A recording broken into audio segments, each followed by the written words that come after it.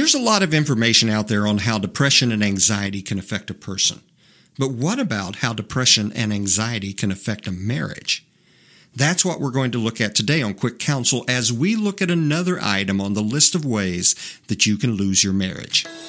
Welcome to the Quick Counsel podcast, where we will give you a simple and practical understanding of counseling issues and how they might apply to your life.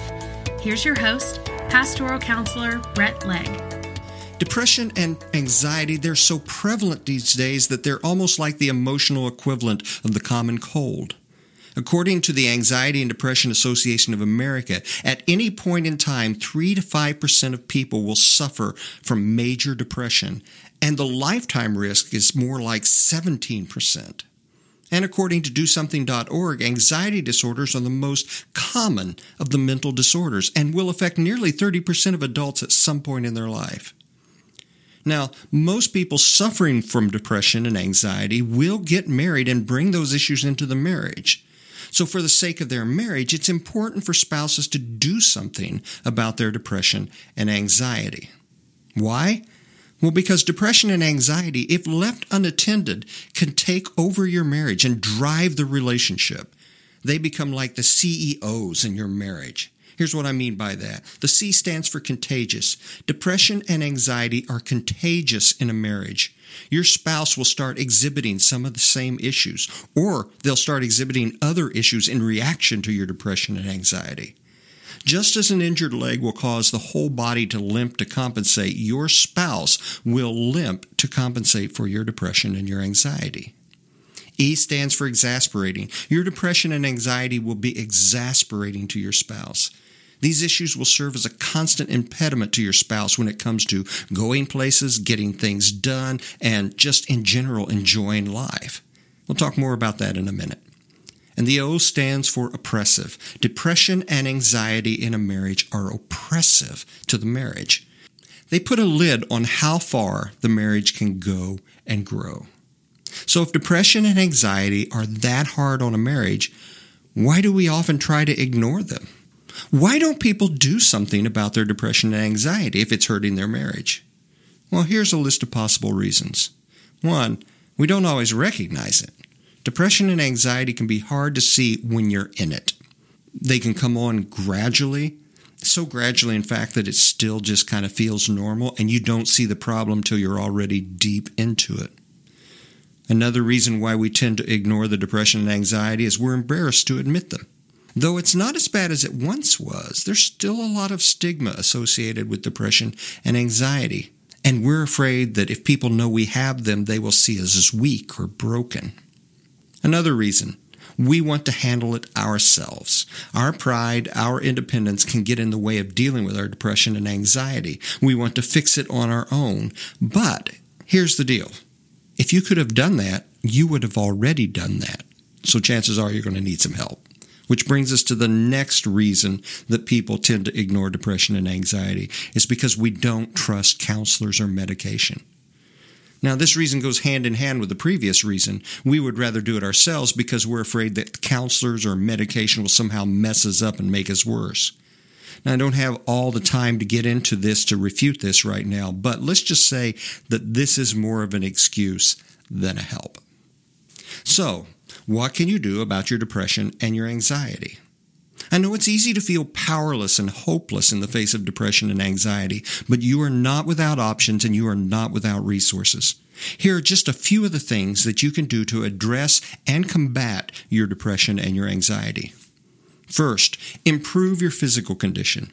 It's surprising what a difference taking care of yourself physically can make on your depression and your anxiety. I'm not saying that it will magically make things better, but diet, exercise, proper sleep, these all have a big impact on depression and anxiety. Another thing you can do for your depression and anxiety, find a better work-life balance. Now, I know it is not possible to completely and precisely balance your work and home life. There will always be some ebb and flow between these two. From season to season, it will change. But if they get too out of balance for too long, it can lead to and feed your depression and your anxiety. Another thing you can do for your depression and anxiety is lean into spiritual resources.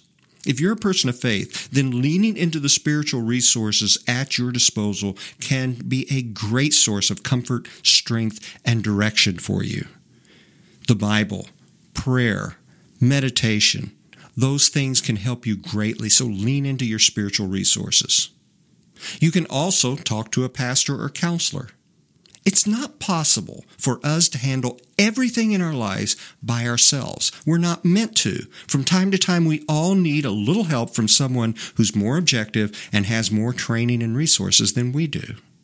And finally, the last thing you can do to help with your depression and anxiety is to investigate possible medical help. If your depression and your anxiety seem entrenched and unresponsive to the previous approaches, then it may have more to do with your biology than with your thinking or your faith or your circumstances.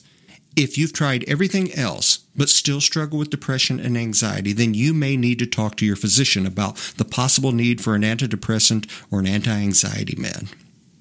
But what can you do if it's your spouse who suffers from the depression and the anxiety? If you're married to someone who struggles with depression or anxiety, you know what a strain it can put on your marriage. Here are some of the ways it can affect you. You can wind up feeling exhausted and frustrated from trying to pick up all the slack for your spouse. That exhaustion, that frustration can turn into anger and resentment. You can wind up lonely because your spouse stays in bed or stays withdrawn or is too anxious to do things. You can be faced with the choice of either staying at home all the time or getting out and doing things on your own. And you can feel like your spouse's depression and anxiety are cheating you out of the life, the enjoyment, and the marriage you thought you were going to get. Now, since you can't force your spouse out of their depression and their anxiety, it can leave you feeling like your hands are tied, but there are some things you can do. First, don't avoid it. Don't sweep it under the rug. The spouse with the depression or the anxiety already prefers to avoid the issue, so avoiding it will only make it worse. Second thing you can do, be lovingly truthful with your spouse. They may not see how it's affecting you and the marriage. They may be too deep into it, or they may see it and feel so down on themselves and so guilty about it that they can't bring up the subject. So you bring it up. I know you don't want to hurt your spouse, but you must be truthful about how their issues are affecting you and the marriage. Be kind, be loving, but be truthful. Another thing you can do is ask or encourage them to take steps to improve things. Often depression and anxiety leave a person frozen and stuck. They may need your encouragement and gentle pushing to build some momentum. Now, they probably won't like it at first, but they may need it. Then, take care of yourself. Though you can't force them to do what they need to do, you can take care of you. Make sure that you're getting a proper diet, along with proper sleep, good exercise. Find someone you can talk to about what's going on with you. Someone who will listen to you and help you guard against making rash decisions. You may even need to talk to a counselor or a pastor or a physician if things persist. And finally, you can lean into your spiritual resources. Again, if you're a person of faith, find strength, find guidance in the spiritual resources that are at your disposal. And now a final word.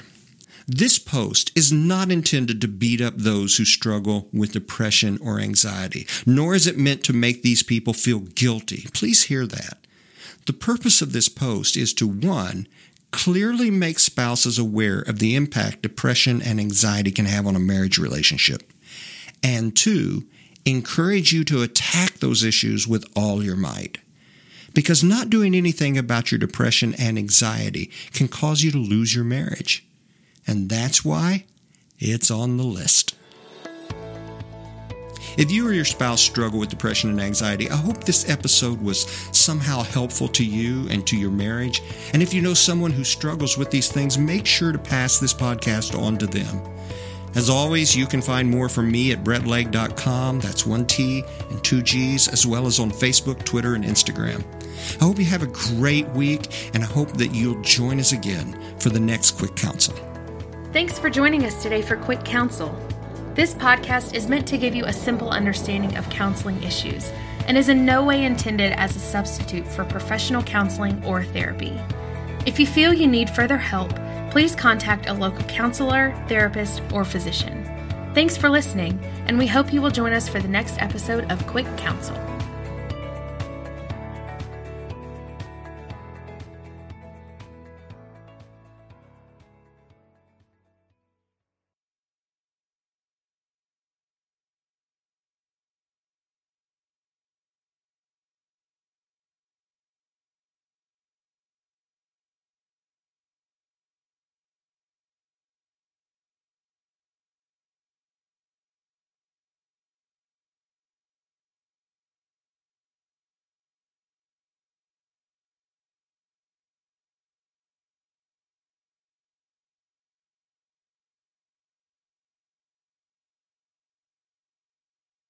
Another reason, we want to handle it ourselves.